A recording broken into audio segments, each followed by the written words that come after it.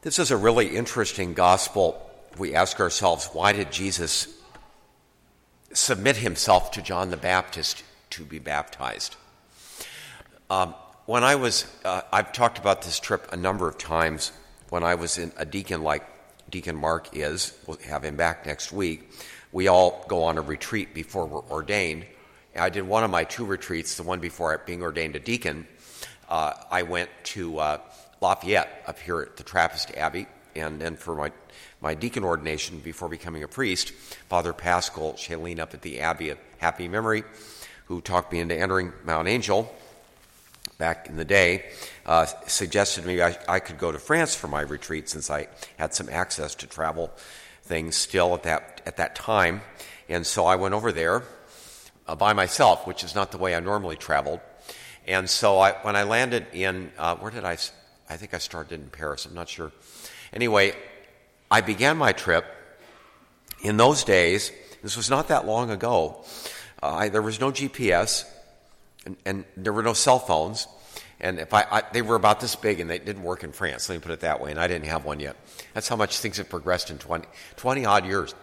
So there I am trying to find all the shrines, which I had listed on a map. And, I have a lot of travel smarts, but it's very difficult when you don't have somebody with you to read the map, and there's no GPS barking. Imagine a world without GPS. Anybody here can remember this? Well, let's just say that the way the roads are in France, if you're driving, try turning your GPS off if you go there on your driving. And it's like the roads are marked very clearly in between cities, but when you get there, there's a big traffic circle. We're going to have one over here next year in Kaiser, but imagine 8 openings, right? And you're in the center of a French town, and all the street numbers disappear, and all you got is this city, that city, this city. Well, you go crazy. You can't look at the map, you're driving, and I had to go to confession every time I went into a major city. Now, this to me is an image of all of us driving in the world. We find ourselves on the road of life. We don't quite know how we got here. We don't remember. We have pictures in our era. We can see pictures of ourselves as we are born into the world. But we all have to make sense of the world we find ourselves in. We all know that we're headed to a common end, and in faith we know that this is not the end of the road. But we have a journey to fulfill here while we're here. And Jesus, who came from the world of the future, the world, the really real, that from which we were created, the Creator himself, his only begotten Son, through whom everything was created, becomes a human being, which we celebrate at Christmas. He enters our existence, becomes a human being like ourselves.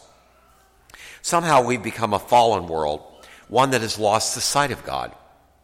I think the original creation we must have been destined to have had a knowledge of God far greater than we have now. A knowledge of science far greater than we could have imagined, what the world is really like, and why the world is the way it is. We've lost all of that, but Christ enters the world, and we need something to help us guide us through life, like me with the GPS-less, many sinus meds, the GPS-less world that we live in. Try saying that 3 times. Jesus enters the water. Now, you have to picture this scene because it's so interesting. John is there baptizing. It was a very short period of time. Those that came to see him, we think it was maybe no more than 15 months, maybe less, between his arrival, so to speak, and his arrest.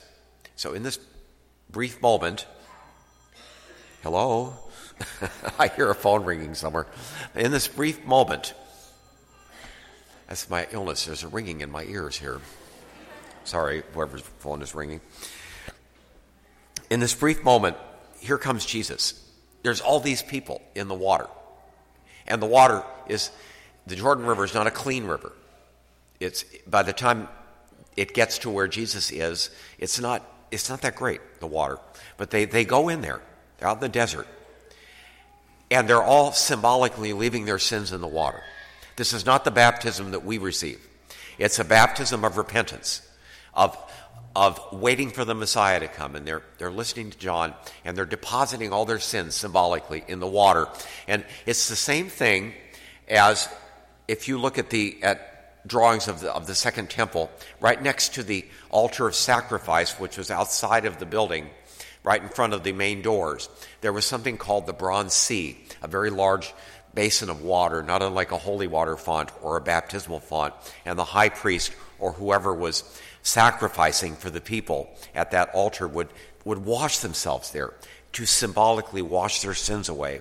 And on the Day of Atonement, they put their sins on what was called the scapegoat and then send it out into the desert to carry away their sins. So this is what they're doing. They're depositing symbolically their sins as they renounce them. John the Baptist is calling out their sins very harshly. He's a very, very tough preacher. Here comes Jesus, the only person on earth that never sinned, that never could sin. Purity itself. What is he doing being baptized by John? In another gospel, John says, "Why are you coming to me when I should come to you?" And he said, let it be so that everything can be fulfilled. Jesus is going to symbolically take on the sin of the world. So he comes in Luke's gospel after everyone else has that day to take on the sins that they have left in the water.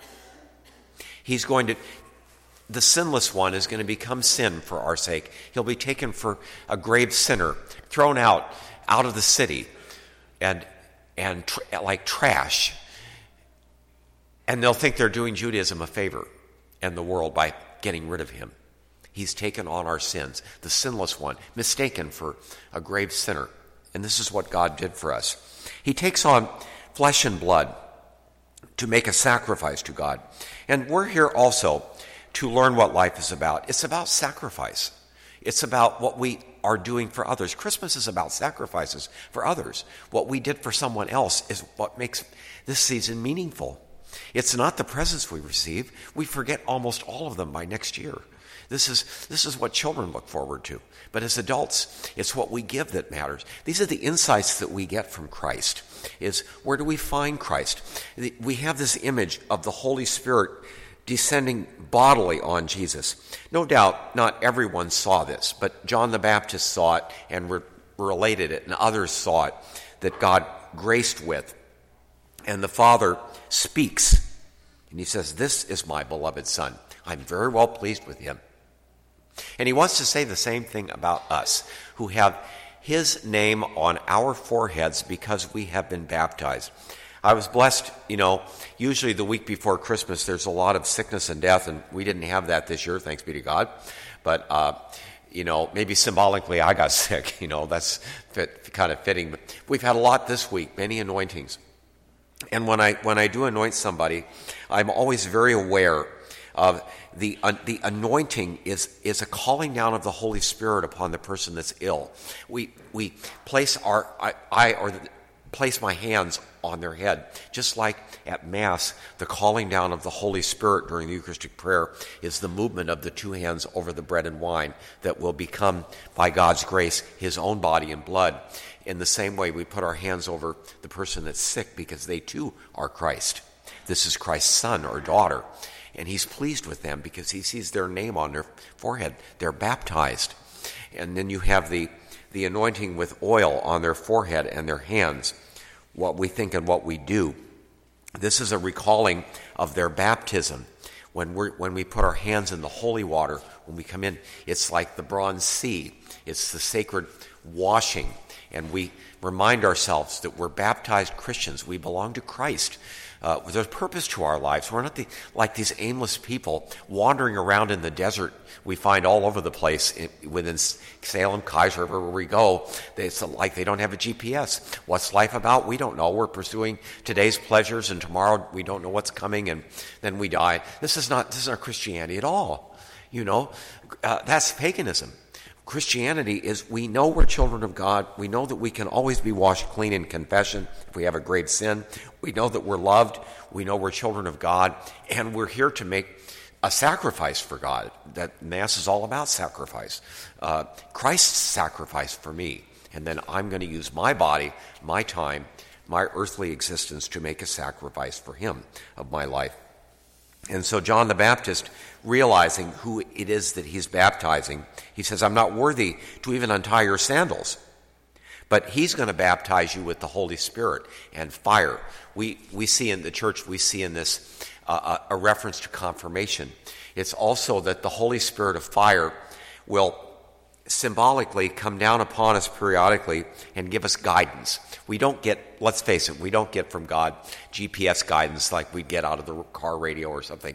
But it is, how do we get this guidance? It's through the Scriptures, through the church, and through a well-formed conscience. And then we begin to see Jesus in all the circumstances of our lives, but particularly in the lives of others whom we meet and who have that same calling that we do to be children of God.